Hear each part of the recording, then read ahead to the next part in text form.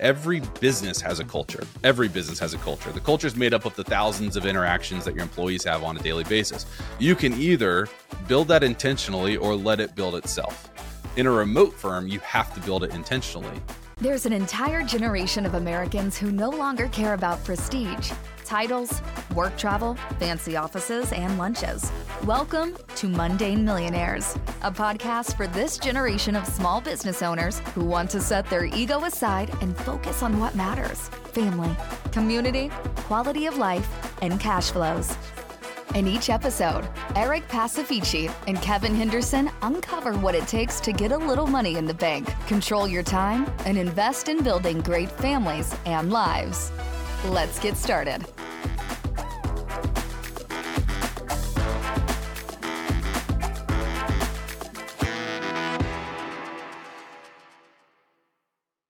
All right, Kev, we just had Brandon Hall of Hall CPA, Real Estate CPA on the pod.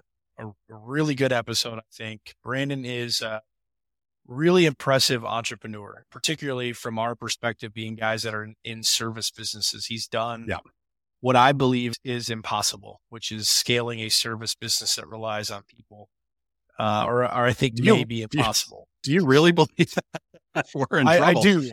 I do. I think I don't think it's impossible. I think it's a very difficult feat, right? It is, yeah.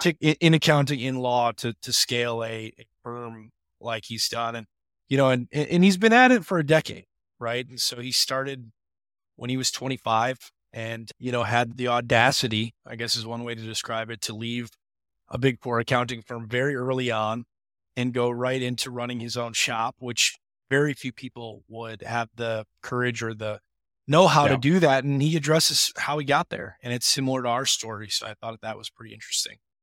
What were your takeaways? No, I thought it was a great story and a great example of entrepreneurship kind of taking a mind of its own. I mean, I really enjoyed hearing the goals he set for himself back when he was launching his CPA firm. And I mean, his 10-year goal, I think he said, was like $1 million, right? Like he's on track to 10x, right? Which is fun and exciting, and it kind of boosts that confidence of like things, when you really dig in, when you really learn how to manage, when you really learn how to lead, how rapidly these things can take a life of their own when growing and scaling a business. And I thought just a ton of super helpful information, and not just for folks like us in professional services. I mean, entrepreneurship generally, we talk about the different phases of growth and kind of bursting through that technical expert into management, into executive, and the difficulties of rising through that and things like that. Just super, super valuable information from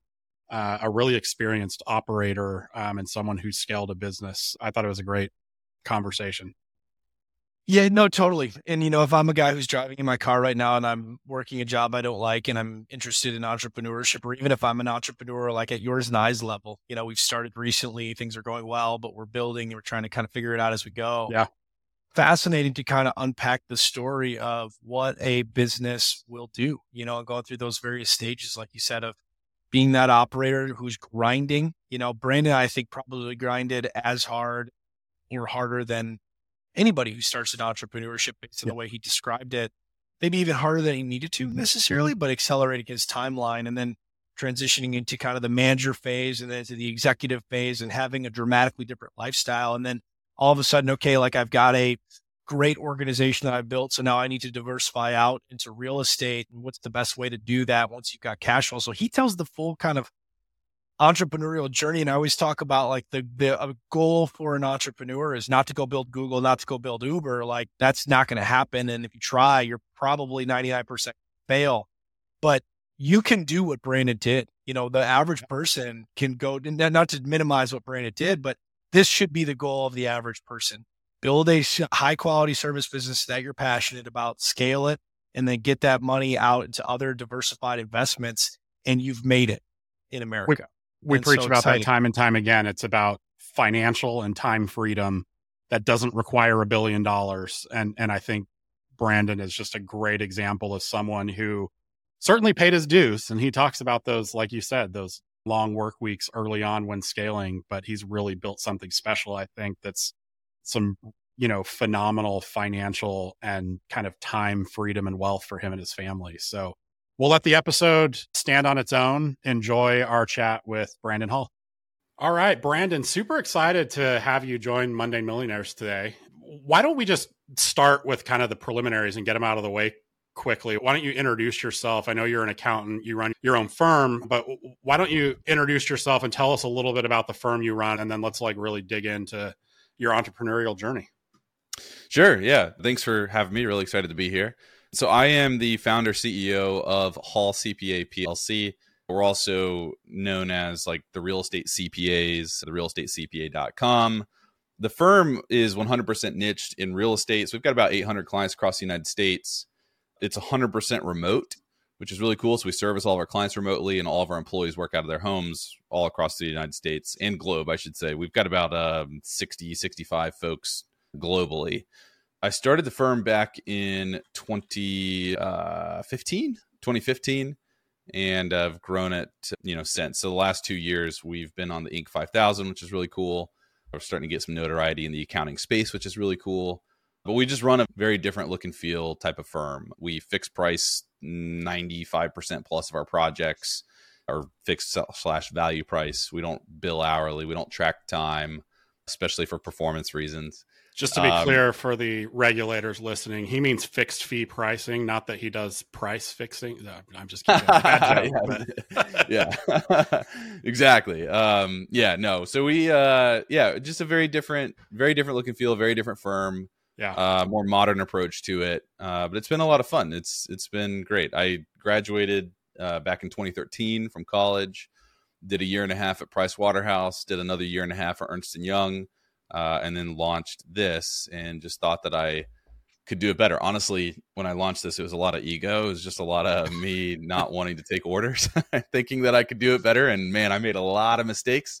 Yeah. If you're launching a firm and you're unhappy with your current firm, just know that they're, especially like a big firm, they've been around for a while. They've gone through those mistakes. So you might disagree with the business model, but they figured a lot of things out. Something that I had to figure out. We found ourselves saying that a lot when we were launching our law firm, where it was like, oh, we're going to completely disrupt the legal industry, which I think we have to an extent. But as time went on, we found ourselves saying more and more like, okay, now I get why they do it that way, right? And why they've done it that way for 250 years. Every consultant we talked to when we started was giving us exactly the same business model, and we were like, "That's where they now got to go up market." But so I mean, I guess you got to the heart of my first question, but it's fascinating to me. You graduated in 2013. The Inc. list has you starting the firm in 2016. You said 2015. We'll have to fact check that. But I think in 2015 I netted like $4,000. So I don't know, depending on who's asking, depends on when I say. Well, that was getting. Did you start in public accounting saying, I'm going to go start my own firm, I just need a couple of years? And where did that come from? Because to me, as somebody, as a lawyer, right, maybe that's an analog, maybe it's not, but I started in big law, and looking out and thinking about starting my own firm seemed virtually impossible, or like brain damage compared to being at a big place like UI and PwC. So tell us about that. How did you get started? Yeah. So I've always had visions of entrepreneurship. When I was in high school, I had like a little mulching lawn mowing business. In college, tried to sell t-shirts and books and different things like that. And none of that was like very successful at all, but it didn't matter. I was like trying, and I thought it was cool to like make a little bit of money. And when I graduated college, I don't know necessarily that entrepreneurship was on my mind, but financial independence definitely was. So I had audited a real estate finance class my senior year of college. So I sat in on a master's class, and the professor had like 50 properties. And so he and I would go get coffee, and he'd tell me all about his portfolio. So I had like really early exposure to the power of investing in rental real estate, what that can do for you over the long run. Yeah. And I think that was really important. So for me, I was just more focused on financial independence. But what happened was, when I got to PwC, I was about 3 months into the job and realized this is just not going to work for me. Like I can't, it's terrible. I thought going into it, and this is what they sell you on when you're going to school, is like Big Four. That's the way to go. which I might get skewered by the accountants, but I kind of agree with. If you're coming out of school, you go for the biggest shop that will take you from a resume building perspective, and you're going to set yourself up for the future. And that was kind of my mindset. So I went the biggest shop that would take me, which is PwC. And I kind of learned that my financial independence was going to take a really long time, like to the tune of 15, 20 years, right? Make partner, make $400K a year, and then finally you've made it. So I was kind of doing the math, and it was about 3 months in, I got really disgruntled because I was just like, I don't want to wait that long. There's got to be something else. And so I started trying to figure out how to invest in real estate at that point. But through that process of trying to figure out how to invest in real estate, I learned that there were a lot of people asking tax questions about investing in real estate. I was studying for my CPA exam at the time.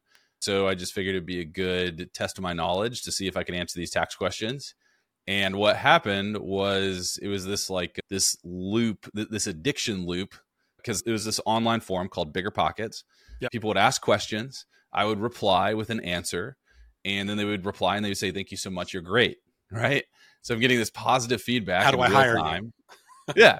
Well, and it took a while for people to say, "Can I hire you?" Yeah. It was probably like a 6-month process before the first person sort of reached out. But I had gotten addicted to this. Thanks so much. You're great. This positive feedback that I wasn't getting anywhere else. So I just did more and more of that. Like I got addicted to the process of giving people these answers online, which ironically built my brand on that platform, which then gave me the jumpstart to build the business. So once I realized I had a path to business, I realized, okay, cool. I can realize my financial independence goals a lot earlier. I can run a remote firm. I can have 50 clients. I can make, $90K a year. And I could sit on the beach or I could go anywhere that I want to. I don't have to, I don't have to be in an office. I don't have to wear a suit and tie. I don't have to see the clients face to face. All I have to do is just figure out how to have 50 of these clients. And that's kind of where it started. It's since blossomed massively since. But how many clients do you have today, Brady? We've got about 800 clients. Yeah. Wow. That's crazy. Very impressive. Yeah. Thank you. Thinking back to that time, I'm just curious how, had you seen other people doing the remote model and things like that? Because I feel like in 2023, it's one thing where coming out of the COVID pandemic and the whole world's realizing how much can actually be remote that doesn't have to be in person. I felt like back in 2015, 2016, when you're thinking about doing this, that was a pretty radical idea. How did you stumble on that and think this is really a workable, viable solution without having a good model to see oh, those guys are killing it. I'll just go model what they do. Yeah. Well, so like I said, I wanted, so there are two things. One, on this BiggerPockets forum, I realized there were people all over the country that were asking these tax questions. And so I just figured, hey, as long as you're willing to jump on a phone with me and do emails, we don't need to see each other face to face. We'll be okay. And if I could convince people that was okay, that if they were working with somebody that was just doing real estate tax returns, that's better for them, then I figured I could win in the long run. But on the flip side, there was nobody else that I was aware of at the time that was doing this. So I just didn't want to, I hated having to go into an office every day and not see the client. I mean, we sit on the client side, but we don't actually see the client. So I just hated that whole process. I hated the commute. I figured I could buy back 2 hours of my time because I was in DC, right? So commutes were pretty gnarly. So it was just, I wanted to be able to work anywhere in the world and service my clients at the same time. I wanted to be able to travel and service my clients. I've since done zero traveling, but some people on my team have done some traveling, which is great. It wasn't like, I had this great idea of, if I run this virtual firm, I'll have lower overhead costs and, I'll be more profitable and all that stuff. It was really just, okay, there's people all over the world asking these questions, and I don't want to meet them face to face anyway, because I just don't like that whole process. Not that I don't like meeting people face to face. That's kind of where it stemmed from. I did later find out that there was an accountant his name's Ryan Lazanis, he was running a virtual firm. I think he started his in 2013, but I was not aware of him at the time. So yeah, to me, it was totally brand new, figured all the processes. There was really nobody to copy. I kind of chuckled to myself when you said it took a while to kind of get to the point where people were like, can I hire you? And then I think you said it was something like 6 months or something. I just wanted to pause and point out, because we ran into the same thing with a law firm, because when you're in the thick of it, that feels like an eternity. But like, if you really step back and look at the macro level, just for people out there listening, thinking like, how do I make this transition? How do I build the reputation? 6 months is not a long time to start putting out valuable content, to start building a reputation, to be able to get people to start hiring you. And I think that's just such a great, fascinating story. We found the same thing. We very publicly built our law firm off of Twitter. And it was literally a matter of months of putting out valuable content when Eric and I kind of reconnected and looked at each other and said, man, there are a lot of people, needing legal.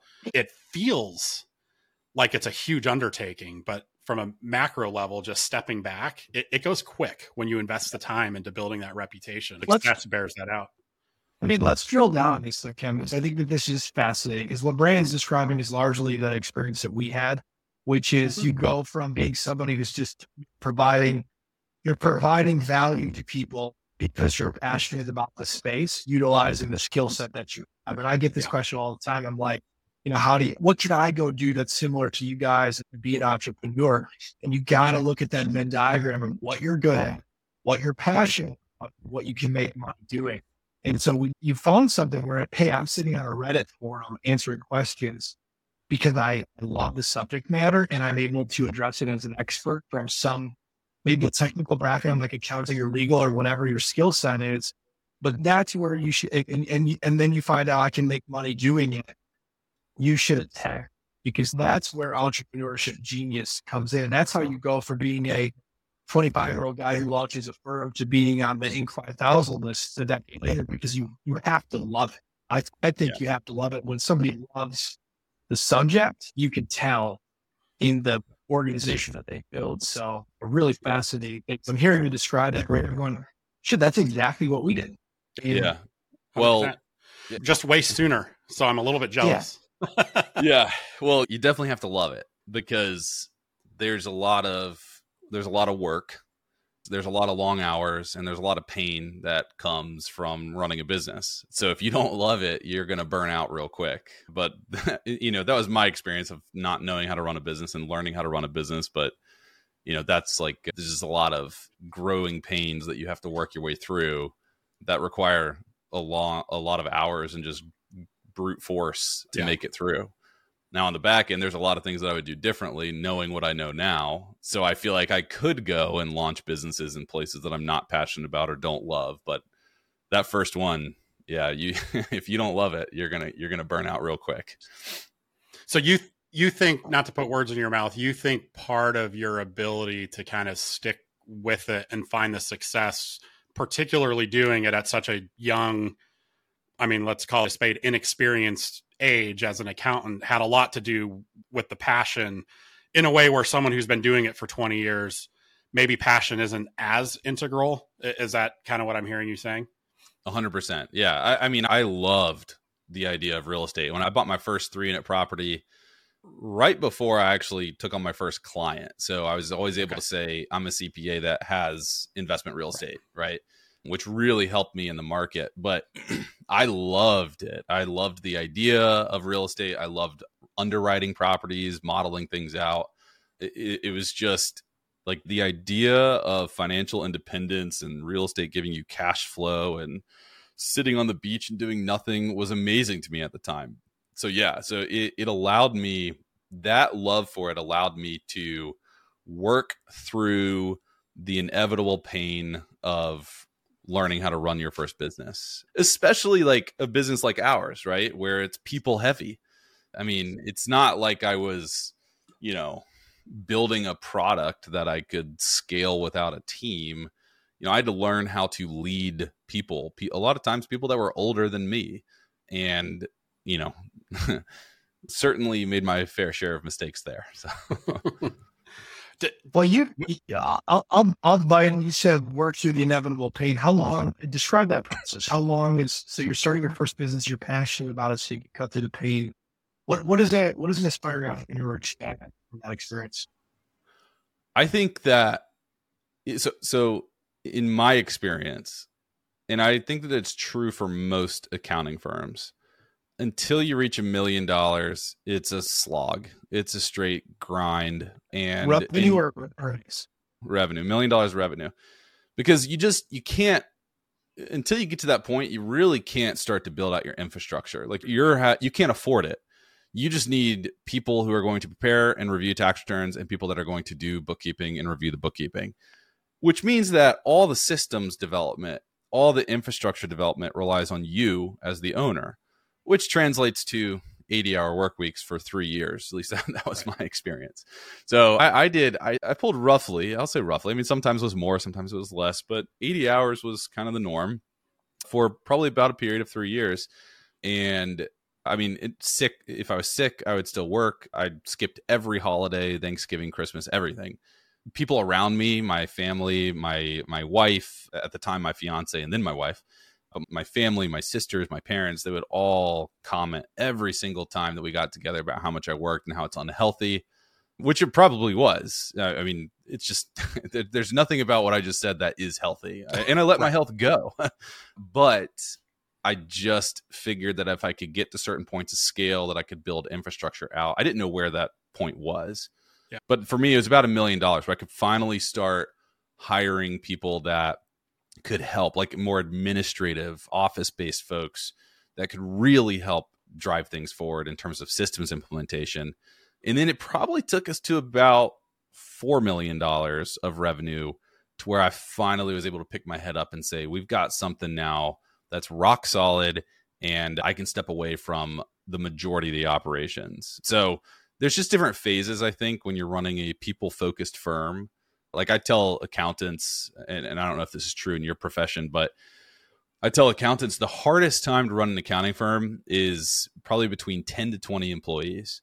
Because your first 10 employees or so are like scrappy. They're really good at putting out fires. They work out of their email. That's their task management system, right? Whatever client's yelling at you the loudest, that's the one you do next.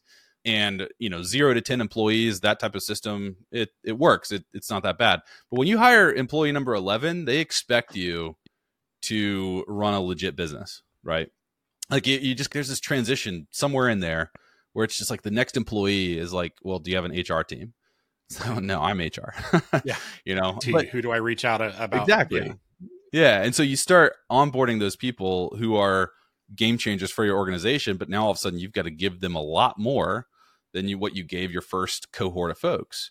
And that means that now on top of the sales and the marketing and the client service that you're doing and the professional development and the employee management that you're doing, you also have to build stronger systems for this next round of people. So for me, 10 to 20 employees was incredibly challenging. Once we got past 20 employees, it became a lot easier.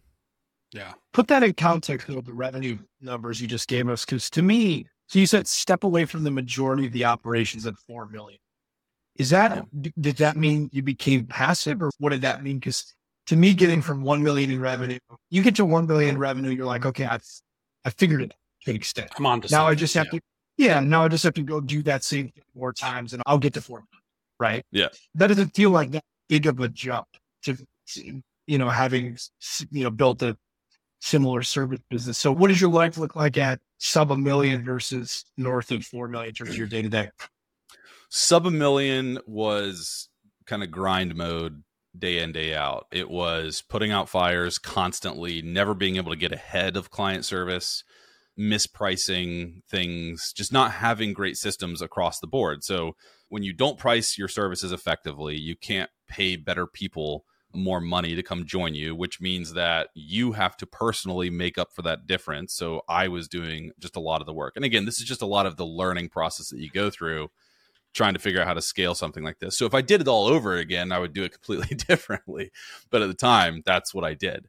So once I got past 1 million and I started onboarding that 10 to 20 employee range, things were getting easier because now I was onboarding managers that could manage the workflow and manage the fires. And it allowed me a little bit more time to go and focus on building the systems.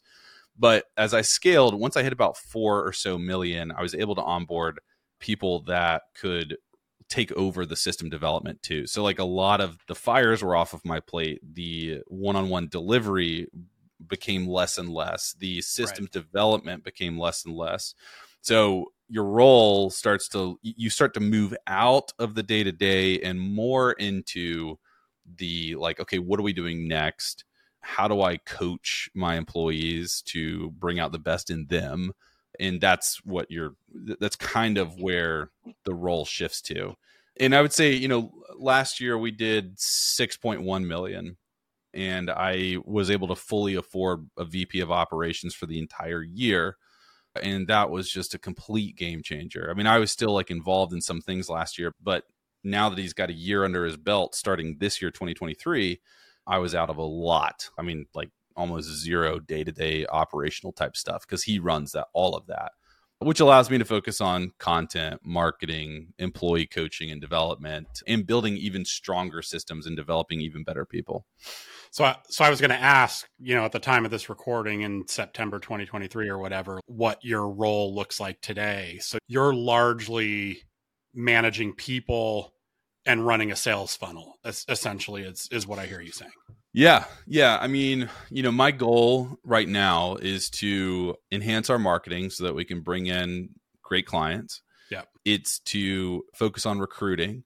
So we, need to effectively be like where you would normally outsource your recruiting to some other shop. We need to now build that in-house. We need to hire 30 people next year to keep up with our growth. So how do you go? And I mean, we're at 60 right now. How do you hire 30 more people in 12 months? Yeah. Well, we got to be posting on LinkedIn and Twitter and making connections in the industry and making all of the accountants aware that we exist and that we're doing things a little uniquely and differently in order to facilitate that. So it's building the sales pipeline, but it's also building a recruiting pipeline. And then it's a lot of the coaching of my leaders so that they can go and coach their teams. Yeah. And are you looking back to when you launched, would you say you're sitting today where you thought you would be back then? Were you thinking you were going to build this into a behemoth, or this was going to be a small lifestyle business, or what? Like, how does this stack up with what your goals were when you were first starting? That's a great question. when I first started, I framed my goals. And I think the only one that I didn't hit was like write a book or something, which I just don't want to dedicate myself to doing right now. It sounds like based on our conversation with Nick Huber, it's a terrible business anyway. So really, that's good. Yeah. I mean, we have like little books for lead magnets and advertising flows and stuff. But I think that if I can recall correctly, my 5-year goal was to like gross 500K, and my 10-year goal was to gross $1 million. I had no idea that you could build a business to be more than this or more than that. And I had zero idea that I would be here today, saying that, we're probably going to do 8.2 million this year in revenue. Like, with those numbers, it sounds like you really thought this was going to be you acting as an accountant, maybe with some support staff for a number of clients effectively. Yeah. I mean, I had like modeled out, all right, I'll buy an Audi R8 in 20 years when I'm 45. And I was happy with all that. That was fine. But you know what happened? I started doing tax returns for real estate investors. And as my brand grew, more sophisticated and more successful real estate investors came to me. Yeah. And when you do those tax returns, you just start realizing that these people are making an incredible amount of money, right? So I thought, I came out of college, I had an offer, I accepted my offer with PwC for $65,000. I was in their consulting department. That was my out of college offer. I thought I was rich. Like, I mean, I thought that was just more money than I would ever need in my life. That ought to come much sooner. Yeah. And so, I had like, I just thought that I had it made. And then, doing this business and seeing people making, doing doctor tax returns, they're making 600K a year. You kind of get anchored to this new number, right? So it's like, okay, what I'm making isn't good, but that's good. So how do I make 600K? And then you start doing this stuff for like these guys that run these funds and these syndicates, and they're making $2 million a year. And you're like, I didn't even realize that was possible to make that much money, but how do I go and figure out how to do that? So it never ends. That will never end, Brandon, for ambitious people. I've had this conversation a million times with, mentors and people in the law, and, you're making $2 million. How does that feel? You're making $5 million. How does it feel? You're always chasing the next hurdle. And I tried convincing my mentor in big law that I told him, if I ever get $10 million in net worth, I'm out. Done. I'm chilling. And he was like, he's laughing. Yeah. No, you won't. Yeah. Yeah. But you know what? let's On that note, though, I Amen. just want to make a quick comment on that note, because I think that you are absolutely right. But I think that for some, maybe most, I'm not really sure. For some people, when you hit a certain earnings threshold, you spin around and you go, what now what? And for me, that earnings threshold was way lower than I anticipated. Like I said, like I thought 65K was rich. So you can imagine that this earnings threshold for me was not that high. And when I hit that, I got like semi-depressed for a period of maybe 6 months after that, because I didn't know what the purpose of running the business was anymore. I was still putting out a lot of fires and everything, but I was like, I already hit this earnings thing that was going to make me happy. And so for me, I had to really kind of reflect on, what do I want to get out of the business? What do I really want to do? And so, yes, I want to make money, but before that inflection point, it was all about making money. And after that inflection point, it's become a much larger and more inclusive vision than just let's go make a ton of money. Money's important, but it's not the end all be all anymore.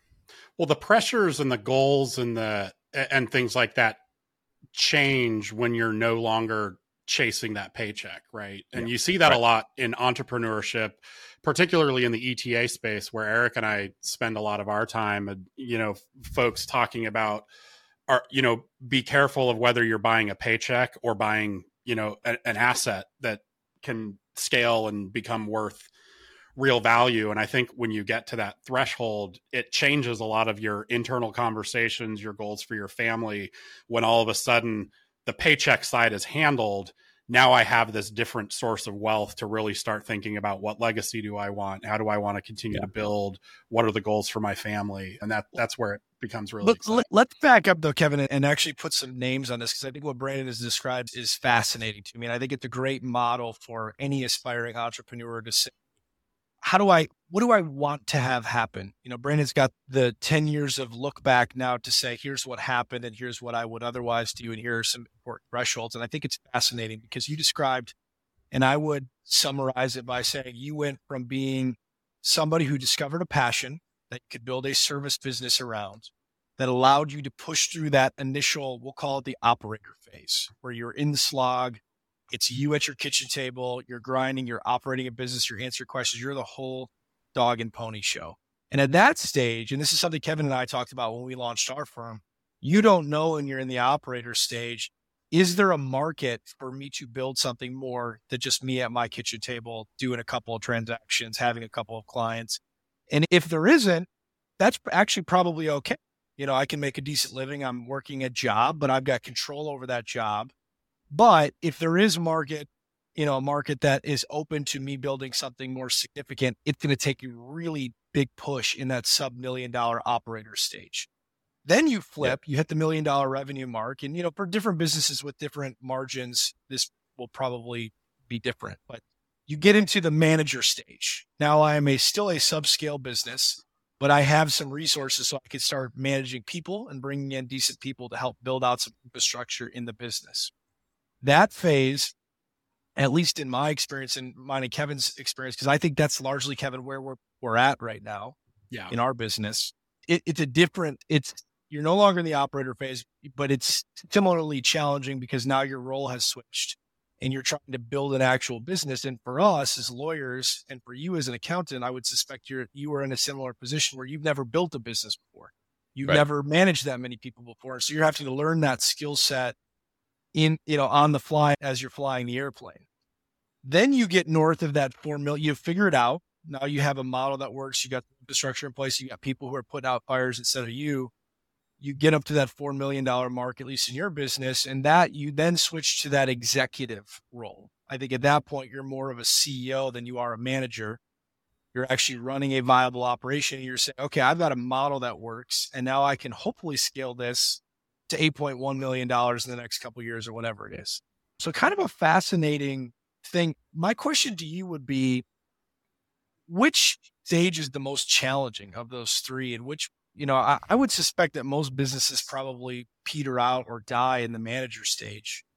And most people don't even have the ability to do what you've done and get to the executive stage. So what's your perspective on it, kind of characterizing it like that? I would agree with you in terms of where most businesses really hit their ceiling and they're not able to advance is probably that manager stage as you described it.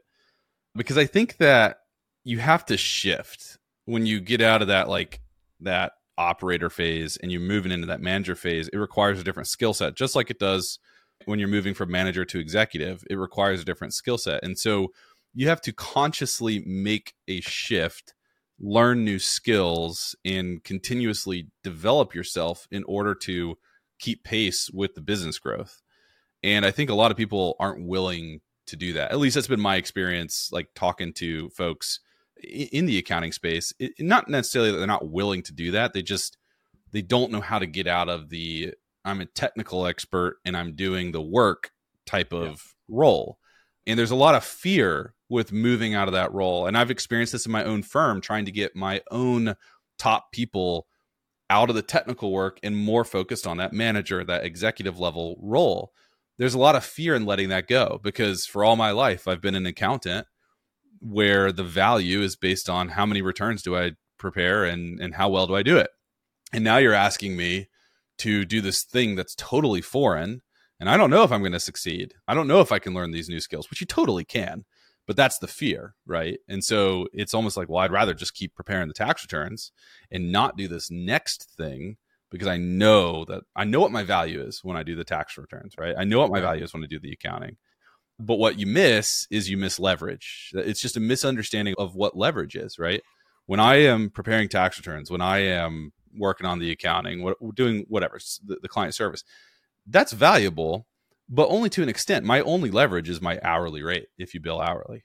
If I advance to the manager level, now I've got more leverage because now I'm leading a team that's servicing the client. And if I advance to the executive level, I've got even more leverage because I have more resources to deploy, either people or systems or money, however I see fit. So it's all about just understanding leverage. But to answer your question, the hardest part for me was just that operator phase. It was just it was a grind, man. I actually really enjoy the manager and the executive level, like the leadership type stuff. It's one of the areas that I excel. So it was an easy transition for me, but I have seen many people struggle, even in my own firm, successfully make that transition. Yeah, I mean, I was going to make a joke that, like, I almost feel half judged hearing you talk this through, right? Because that's at least personally, and Eric, I'm sure has a different experience he can speak to here in a second. But I find myself hitting that wall of where you're talking about that transition out of technical expert and really being in the weeds in a deal, doing substantive legal work, and being able to take that step up to the managerial level and start relying on a broader team for that technical expertise. And it's a tough transition when you've built a career on that technical expertise and really aligned your professional value on that level of technical expertise, to then decouple that and take a step back and say, well, maybe my value is actually better added in a managerial or executive capacity. And there are a lot of other great technical experts out there. And that's a tough transition I find myself in right now. Yeah, it's scary it is. Because you're giving up a piece of, what got you to this point. And now you're being asked to do this completely new thing and learn completely new skills. And that can be terrifying, especially if somebody is concerned about job security. And that's what I've learned in my own firm. It's very hard to get people to transition the way that you need them to transition into these new roles, because they don't want to give up what got them to that point. But what I try to tell accountants in my own firm, and also, whenever I talk to other firm owners, is if you can build a business where you get to choose what you work on a day in, day out basis, then you can still choose to go prepare tax returns if that's what, makes you happy. Yeah. But the difference is that I'm volunteering to help my team get work across the finish line instead of being forced to do that because I haven't built my platform effectively. And that's the difference that I like to drive home. You're still, to use our prior example, you're still relying on the paycheck generation in a way that you're not to the same extent once you're over in that managerial or executive role. Yep. That's interesting. I'd be interested in pivoting for a second just to talk a little bit more about real estate as well. I mean, it sounds like from a very early age while in college, you really got interested in real estate. What made you, beyond passion, go all in on that vertical? I mean, have you toyed with the idea of diversifying, or what is it that just has you all in on real estate at this point? Yeah, so in college, I started learning about financial independence. I read Rich Dad, Poor Dad. I read all the books on how to manage your money. And I kept coming back to real estate as a way to build passive income. And that's what it initially got me really interested in it. I bought my first property early 2015. It was a 3-unit property, and it cash flowed $700 a month. And I think at the time I was earning like, I don't know, $80K or something. So $700 a month was amazing. But then I sat down and I started building out my financial model, which I always did at the time. And I realized, okay, it's going to take me 15 years to replace my income. And I was like scaling my income up over this time because I figured I would continue to get raises. Sure. And that's when I realized, all right, real estate's awesome, but unless you make it a business, it's going to take too long for me to get the financial independence that I'm looking for.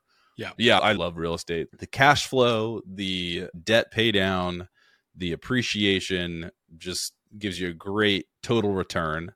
And then you also have tax benefits, which we specialize in, that help you shield all of that. So, do you mind sharing? So what does your real estate portfolio look like today? What are you in? Are you single family home rentals? Are you all in on commercial? What does your personal portfolio look like at this point? Small multifamily properties. So duplexes, tris, quads. I've got 25 units total. And we haven't bought anything. I say we, my wife and I guess, haven't bought anything probably in the last 18 months or so. I think just the current market and the interest rates is incredibly high. So we're hoping that over the next 12, 24 months, we'll be able to continue expanding the portfolio. But that's what I currently have today. But it's been interesting. It's like my original view on real estate was this is my ticket out of work. And now my view on real estate is this is a way to preserve and grow wealth. I'm looking at my CPA firm as the main breadwinner and then just moving that cash into this asset class. Takes a long time to make money in real estate. It does. If you do it the way I'm doing it, it takes you an incredible amount of time. Yes. But we have some clients, man, that if you make it a business, just like anybody else, if I dedicated 60 hours a week to running a real estate business, you can make great money in real estate. Sure. Yep. Yeah, I think people think of real estate, though, as a passive asset class. And I think that's the important point to hone in on is the real kind of income generation and rapid wealth building of real estate isn't from the passive nature. It's from actively running it like a business. Yeah. And that those who are trying to do it more passively, it's a little bit of a but longer lead time. But that's an outside observer who, someone interested in real estate but hasn't made the jump yet. Yeah, I think that the passive marketing word or story is for sure false.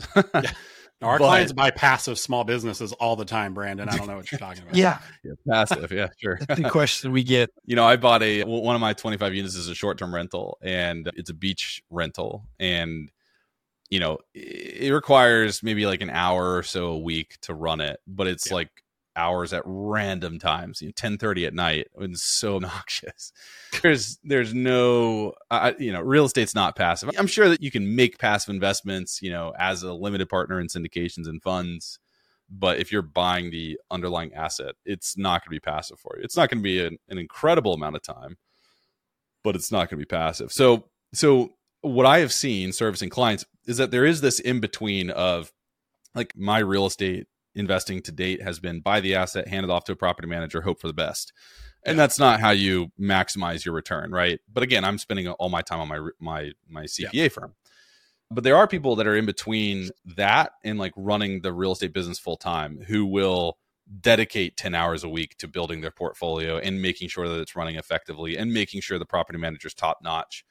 And definitely less passive, but they make a lot more money. We have clients that do that. And especially over the past 7 years, like if you've been buying property, doing some rehab work to force the appreciation on it, even if we're talking like single family homes, doing a cash out refinance, buying the next property, just recycling those funds, we've seen people build pretty significant portfolios over the past 7-8 years just because of where the market was, and the market just running up and pushing all the values way up. So some people but built even some now, pretty significant equity. Let's expand on the model that we talked about before. You start the service business, you're passionate, you go from operator to manager to executive.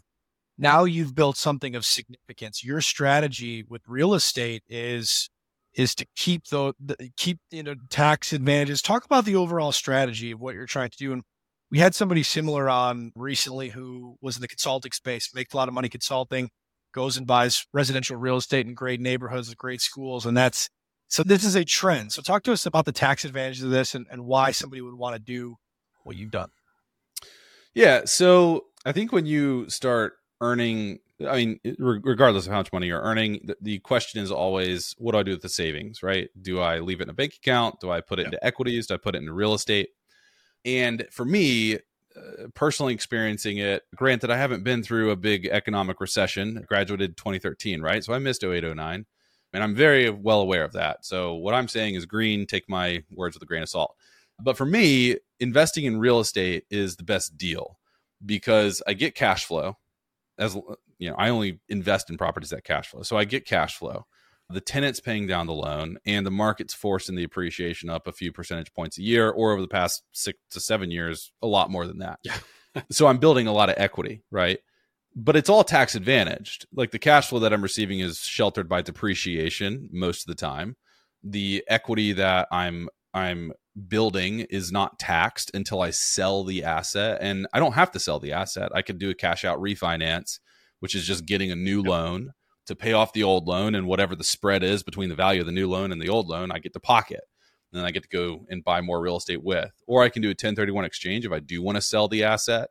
Can sell the asset, move it into a new asset via 1031 exchange and not pay tax.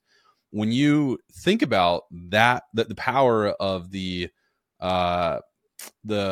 tax advantages coupled with the different ways that you make money in real estate, again, cash flow, appreciation, loan pay down, over the span of 30 years, it's hard to justify investing elsewhere. Now, I'm at a point where I'm starting to diversify a lot more, but even then it's still, every dollar that I put into equities, I'm like, should I be putting this into real estate instead? Yeah.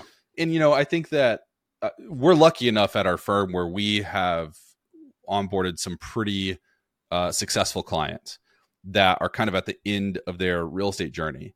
So you get to kind of see what the end result of your today's actions will be 30 years from now. And when you see that, you gain a lot more confidence in what you're doing today because you stick with real estate for 30 years. It's very difficult to blow it up. I mean, you can certainly do it. People have, right? You can over leverage, you can take risks that you should just not be taking. But as long as you approach it more conservatively, it's kind of hard to screw up. So that's overall why I really love real estate. What's your doomsday prediction here, just to go down that rabbit hole for a second? So we've got all these folks. I think somebody recently called the cash out refinance in real estate investing the holy grail of real estate investing, which to me felt a little weird at the time.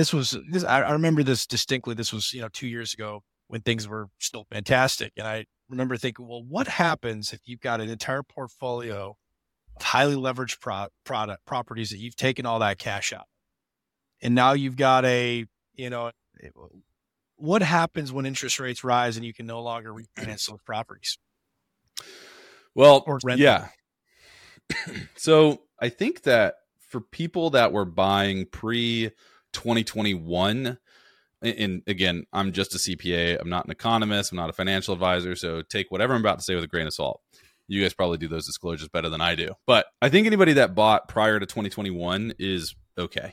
Even if you leveraged up with cash out refinances, because, cash out refinance, they're not going to go more than a 70% loan to value, right? So you've got equity. But I also think what you've got playing in your favor is the fact that we are at, not so much anymore, but the lowest amount of supply that the real estate market has really ever seen. So everybody's very concerned about this big market crash. What happens when interest rates go skyrocketing like they have? And we've seen what happens. Well, demand falls off a cliff. but it doesn't mean that anything happens to supply, right? Like if rates go up to 7%, it's not going to necessarily make me say, let me go sell my home. It's not going to make builders bring more units onto the market. So we have these all-time low supply levels. And even though demand has cratered, we're still not at equilibrium. And until you get to that equilibrium point, until supply exceeds demand, you won't have price decreases. And so I think the going consensus among various real estate analysts that I follow is just that we're a long way off from that, like a long way off from that. So if you're worried about price decreases, I don't know that it's going to happen.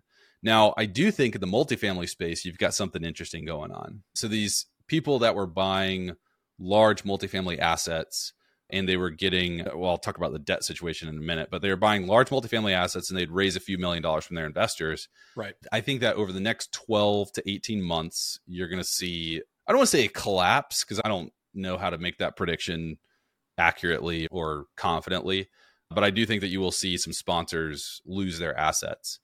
So what was happening was sponsors were buying property with bridge debt. This is variable rate debt. So it's not like government-backed debt, because the government-backed debt, they would take the current P&L and they would underwrite based on the current P&L. So if I'm trying to buy a $20 million apartment complex and I go and I give the current P&L to these various lenders, the government-backed is going, okay, well, based on the current P&L, we can give you 10 mil, which means that I've got to go and raise $10 million of equity to buy the $20 million apartment complex. The bridge debt, those lenders were looking at the pro forma. So I could write up what I thought I could make on the property after rehab, and the bridge debt would lend on that. So when I go to the bridge lender, they're looking at the pro forma and they go, I'll give you $15 million. Now I only got to raise $5 million in equity. I become a lot more competitive when acquiring assets. Right. At the same time, you had cap rate compression. So everything got more expensive. So all these things are working against operators. They're buying these properties, and then but the bridge debt is a 1, 2, 3 year debt, right? You've got to. Okay, I was about to ask. So we're sitting in a period where there's probably a massive amount of multifamily out there with bridge debt in place that's coming due in the next 12 to 18 months. Yes. And so it's coming due. And now that rates have spiked so much, the rate caps that these people buy, so you have to buy a rate cap that caps your rate in the event that rates rise. Well, back when they were buying in early 2021, it was $90K. Today, it's $1 million.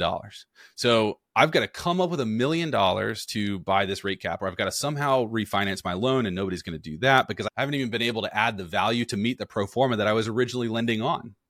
So I think that you're going to see a lot of sponsors that were buying that way. They're going to struggle. And you've already kind of seen it. There's been some, if you follow real estate Twitter at all, there's been some prominent sponsors already go down. But I think over the next 12 to 18 months, you'll see more news on this, because that's when all these rate caps, or that's when all these bridge debt loans are expiring. Yeah. So is bridge debt in that space? I mean, are like institutional lenders, or is this like private debt that's, I mean, who are these lenders doing the bridge loans? It's a good question. Honestly, it's probably above my pay grade. I'll make myself look like a fool if I answer this confidently. I think that it's both. There's a lot of like funds that are involved in the lending process. So, yeah. Brendan, I think we've got time enough for, I think, one additional topic. And I loved the description of the business model and kind of how you built and then diversified to real estate. Talk to us about remote work. Obviously you were doing remote work before anybody else was doing remote work. That became a buzzword. Now people are headed back to the office. There's a lot of very smart people that may be biased, may not be biased, that are saying it doesn't work. We believe it does in our firm, but there's obviously pros and cons. Would love to hear your perspective, since you've been doing it now for the better part of, I guess, a decade. Mm-hmm. Yeah, I think that every company works differently, and if you want to have all your employees in an office, by all means, go for it. I used to be like a really hardcore remote work only, and I've kind of changed my tune on that. I think remote work is amazing for people that are accountable to themselves. You really have to find that type of person to work in your firm. Otherwise, you're going to struggle. Like a lot of new hires coming out of college, what we have learned is that they have to first learn how to work a job before they're going to really thrive in our firm. So we tend to not hire a lot straight out of college. So I think that there's just different environments that that work well for different camps. Now, I will say that the people that say remote work doesn't work are typically missing something in the leadership department. Either they don't have good systems in place and they're not seeing that. They don't communicate clearly. They don't set clear expectations. They're not spending the time the way that they should with their staff. Like when you work remote and you have a remote team, you have to figure out how to build systems that keep everybody connected, not only on work, but also just for social reasons. And everything becomes more intentional. Like you want to talk about culture building, every business has a culture. Every business has a culture. The culture is made up of the thousands of interactions that your employees have on a daily basis. You can either build that intentionally or let it build itself. In a remote firm, you have to build it intentionally. You have to find ways to bring people together. In the office, people just chat, right? They just meet each other at the coffee station. They hang out at each other's cubicles. And so it's just less of a focus and can actually lead you down bad paths. So I think remote work just forces you to be a better leader and in more, just thinking more about how to really build a cohesive company. Not to say that you can't get that in the office. I just think that the office can be a crutch in that regard and make you not even think about it until it's too late, until you realize, wow, I've got a really toxic culture here, or man, I really blew this up and for years and didn't realize it. Have you dealt with or hired many kind of early career professionals, and how have you navigated that with the remote work model? Because that's something I struggle with. We've generally only onboarded pretty experienced folks who can operate on their own. But I mean, that's obviously one of the common arguments against remote work, right? Is how do you train up the next generation, right? When you aren't there to give immediate feedback and talk organically and things like that. I'm curious how you've navigated that. Yeah. So all true, right? The common fears with remote work, if you've been working in an office, is I can't train them as effectively. The feedback loops are not going to be very good. Right. They're not going to raise problems. I'm not going to have good communication. But the reality is that all of those things can be solved intentionally. If you're intentionally building systems to solve them. So for us, we have a way that we engage staff on a daily, weekly, and monthly basis that brings all of this out. We have a method of training that allows them to kind of get that feel of I'm looking over your shoulder and guiding you through the process. Our onboarding is very extensive. It's very thought through because we can't just wing it, right? You can't just show up to the office and say, all right, sit in that cubicle, pull up a tax return, let's start going. It doesn't work like that here. You got to be much more intentional about it. So we've solved all that, and we've just done it by implementing systems intentionally as those problems crop up to avoid them cropping up in the future. Now, the early career professionals, what I was saying, like folks coming right out of college, we haven't quite solved yet. So if you're coming right out of college, the main problem is, what does a job mean? How do you build good work habits? That's very difficult. What we have found, it's very difficult to train if this is your first job. So we actually love when people go to like the Big Four for 2 years, and then we can hire them because the Big Four will teach you those habits. And we can then hire and show you a whole beautiful new world that you can live and work in. But that coming out of college person, that's very difficult. We've had success where somebody's been an intern with us for multiple years and then graduated, and then they just join our firm straight up. But they've had multiple years of kind of easing into what does a real job look like. So we've had success there. Yeah, it's interesting. It's a double-edged sword, right? Because like I'd be lying if I said my experience, at big law firms didn't make me the M&A and securities lawyer that I am today. But by the same token, there's a lot of bad habits and things to unlearn as well. So, you kind of have to out with the bad and keep the good. But there's certainly a lot of benefit I see in doing that. It's tough. That's a tough problem to solve, I think, in a remote work environment. Yeah, it is a tough problem to solve. And going back to the whole, like the phases of your business, right? When you're in operator mode, you don't have time to solve that problem. Yeah, you can't. Yep. Right. And so I don't have time to respond to Slack messages, let alone we're working on that over here, Brandon. So, but listen, amazing interview, Brandon. Really appreciate you taking the time to come on. We'll give you the last word, man. If there's anything you want to plug, your business, anything you're working on, let us know what it is and where folks can find you. Yeah, I appreciate that. If you are interested in connecting, you can just hit me up on Twitter. I'm at bhallcpa. And then if you're like a real estate investor listening to this, or if you're a business owner or a high income earner listening to this and you're like, man, I want to buy some real estate and hire you guys to do the taxes, hit us up at www.therealestatecpa.com. Love that. Amazing. Brandon, all right, great Brandon. chatting with you today. Thanks, guys.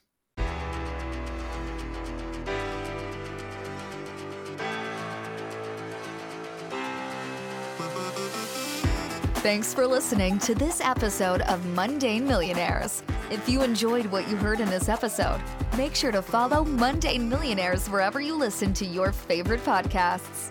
See you next time.